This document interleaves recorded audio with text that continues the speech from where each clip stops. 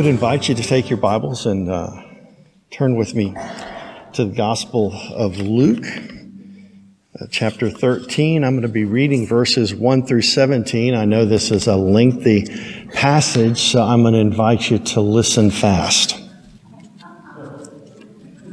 Well, somebody's awake out there. There we go. Now, there were some present at that time who told Jesus about the Galileans whose blood Pilate had mixed with their sacrifices. Jesus answered, "Do you think that these Galileans were worse sinners than all the other Galileans because they suffered this way? I tell you, no. But unless you repent, you too will all perish. Or those 18 who died when the tower in Siloam fell on them, do you think they were more guilty than all the others living in Jerusalem? I tell you, no. But unless you too repent, you too will all perish." And then he told a parable. A man had a fig tree growing in his vineyard, and he went to look for fruit on it, but did not find any. So he said to the man who took care of the vineyard, "For 3 years now I've been coming to look for fruit on this fig tree and haven't found any. Cut it down. Why should it use up the soil?" "Sir," the man replied, "leave it alone for 1 more year, and I'll dig around it and fertilize it. If it bears fruit next year, fine. If not, then cut it down." On the Sabbath, Jesus was teaching in one of the synagogues, and a woman was there who had been crippled by a spirit for 18 years. She was bent over and could not straighten up at all. When Jesus saw her, he called her forward and said to her, "Woman, you are set free from your infirmity." Then he put his hand on her, and immediately she straightened up and praised God. Indignant because Jesus had healed on the Sabbath, the synagogue leader said to the people, "There are 6 days for work, so come and be healed on those days, but not on the Sabbath." The Lord answered them, "You hypocrites! Doesn't each of you on the Sabbath untie your ox or donkey from the stall and lead it out to give it water? Then should not this woman, a daughter of Abraham, who Satan has kept bound for 18 long years, be free on the Sabbath day from what bound her?" When he said all this, all his opponents were humiliated, but the people were delighted with the wonderful things he was doing. They say that good news travels fast, but it's been my experience that bad news can travel faster. And when we think about the news around us now, we have to think about all the varied ways that news travels. Some of us grew up with a newspaper, a morning newspaper, and the 6 o'clock news. And now there's more news over the course of 24 hours than we could ever adequately consume. And if you can't get enough from your newspaper or your television, you can always go to your laptop or your watch or your phone and find more and more news. And if you're not careful, the rabbit hole of news can take you to a very dark place.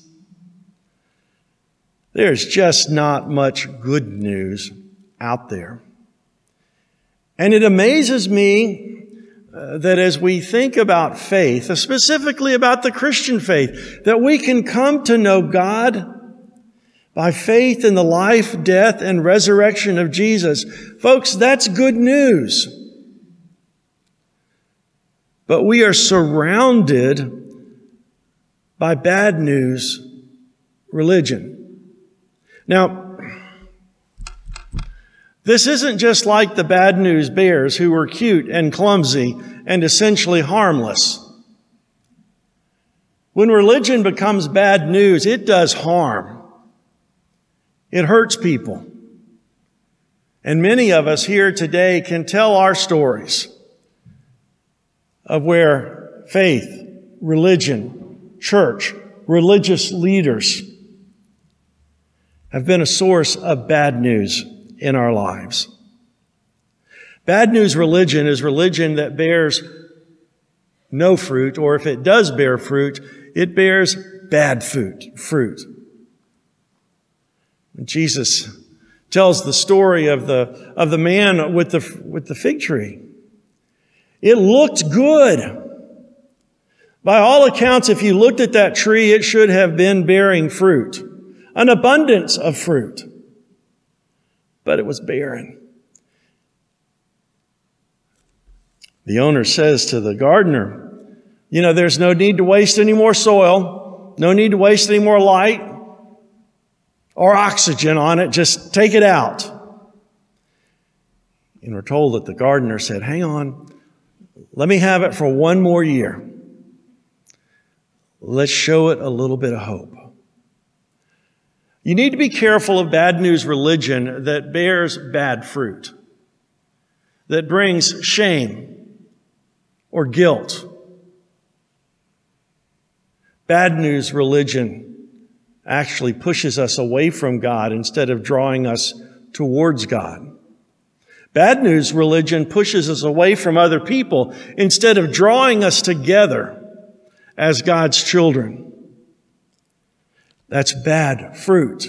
What might good fruit look like?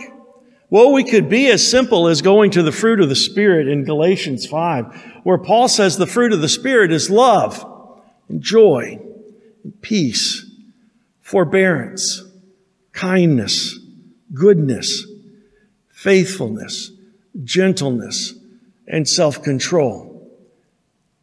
That's the kind of fruit that good news religion will bear in your life. Or maybe we simply look over to the words of Jesus in the Beatitudes, that blessed are those who are poor in spirit, blessed are those who mourn, blessed are the meek, and those who hunger and thirst for righteousness, blessed are the merciful and the pure in heart, and the peacemakers, and those who are persecuted because of righteousness. This is what good fruit looks like if we're a part of good religion. Rejecting the bad fruit of shame or guilt or rejection and embracing the good fruit of God's change in our lives. Bad news religion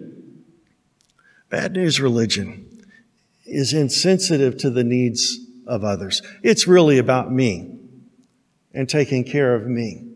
It's really about looking for a faith that blesses me. The number of times I've talked with folks who are looking for a church, and what they're looking for is what a church can do for them. Now, church ought to be able to offer something to us. But there's probably in 40 years, not even the number of fingers on one hand, where I've encountered people looking for a church to see where they could contribute, where they could serve, where there was something they could give, where they could move beyond their selfishness and their self-interest to look to the needs of others. Micah 6:8 says, what does God require of you? Do justice, love mercy, and walk humbly with God. Think about that, folks. 2 out of the 3 things that the prophet mentions as what God is asking for us have to do with how we deal with one another. To live justly, to give mercy, and then to walk humbly with God. It is so easy for us to become comfortable with things the way they are. We are told in this story, this woman had been crippled by a spirit for 18 years. Had not been able to stand up straight for 18 years. And don't you know that day by day, she passed people who saw her and then maybe noticed her and then maybe didn't notice her at all. They just became comfortable with things as they were. That's an awfully big challenge for us as God's people, to be willing and able to shake up things as they are. But I'm grateful that in the 50s and 60s and even into the 70s in this world, in this country, that there were men and women, black and white, who said the system that we're living with in our society and in our churches can't stay. And it took some shaking up. But it was change that was necessary. It was change that was good. People had grown accustomed to things just being the way they were.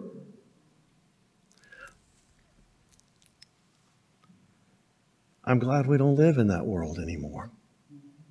Now, that is easy for me to say as a white guy that we don't live in that world anymore. The reality is that world it doesn't know its beat yet. There is still evidence around us, and we are called as Christ followers to do our best to stamp it down and keep it down and put it out. Be careful about becoming comfortable with the status quo. You think about Jesus telling the story of the Good Samaritan. The guy's a businessman. He gets jumped, he gets robbed, he gets left naked and half dead. Two people, we're told, wander by. They lean over and they take a peek, and then they keep on going. They were religious leaders on their way most likely to temple service. And for them, keeping the rules and staying ceremonially clean was more important than taking the risk of getting down in the ditch and helping a man in need. Instead, it was a Samaritan. Someone who, no doubt, if he was the guy in the ditch, nobody would have helped him. But he took the risk. He couldn't leave that guy in the ditch. Instead, he showed mercy to him. Bad news religion ignores the needs of others. Good news religion calls us to connect with those around us. Bad news religion, it values how things have been far and above over how things should be. It's about obeying rules and keeping standards and maintaining past practices. Can you imagine? Can you imagine the synagogue leader, instead of rejoicing with that woman, instead of celebrating her healing after 18 years of suffering, instead his response is indignance? He's upset. And he says, there are 6 days that it's okay to heal. So you can heal on one of those 6, but there's no reason to heal on the Sabbath. There are always those who will want to look back and pay more attention to keeping the rules than being of help to others and shaping a new future for others. There are those, even in religious life, who are going to look out for their own self-interest. That's bad news. It's interesting to me, if you ever read of, the news stories of various cults or cult-like organizations, there's always just enough religion in there, just enough Bible for them to twist. But it's really interesting to me that the leaders always have one set of rules and the followers have another set. And the rules for the leaders are for the leaders' advantage, looking out for themselves first.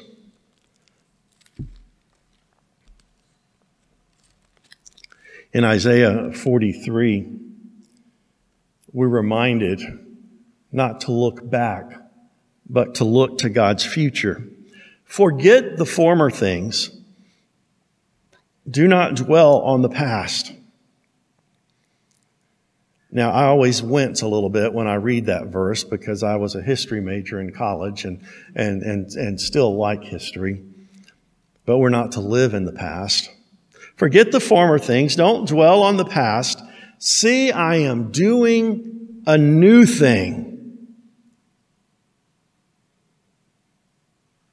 How much of God's new work do we miss because we're constantly looking back at the good old days?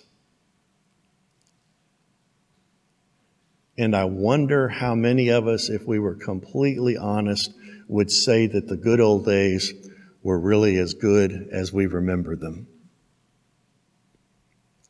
I am doing a new thing. Now it springs up. Don't you perceive it? I am making a way in the wilderness and streams in the wasteland. The wild animals honor me, the jackal and the owls, because I provide water in the wilderness and streams in the wasteland to give drink to my people, my chosen, the people whom I formed for myself, that they may proclaim my praise.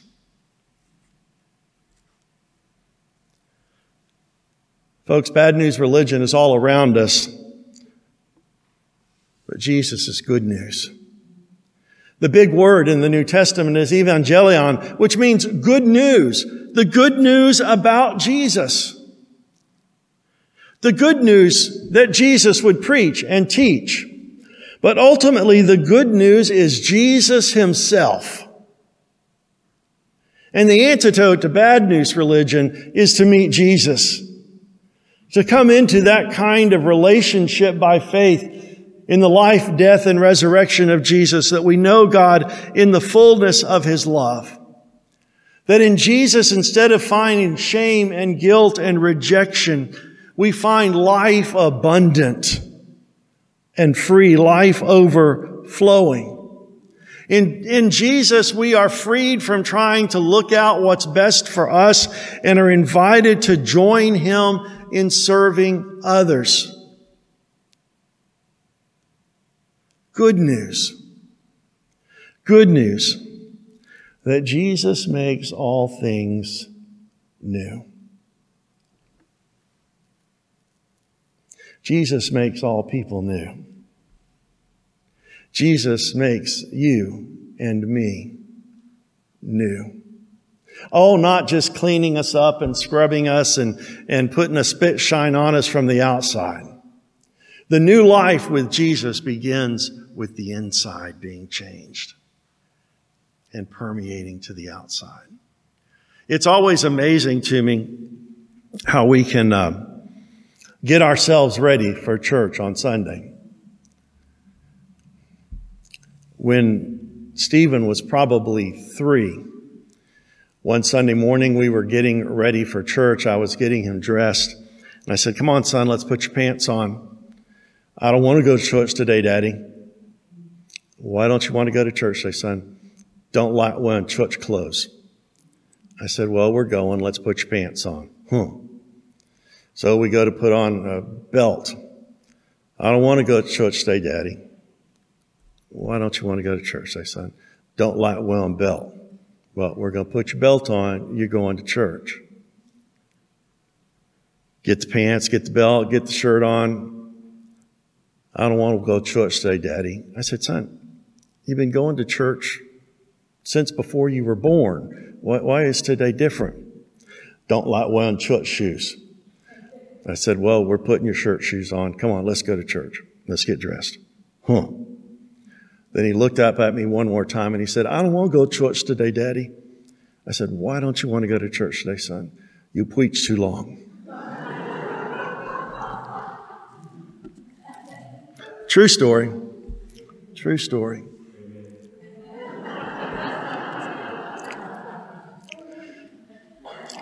But you know what? We can spend a lot of time trying to look good on the outside, trying to impress others. with how we act, with what we do. Maybe even thinking that we're fooling God. But the good news of Jesus is that he can transform us and make something new, changing our hearts, changing our lives. Folks, that's good news.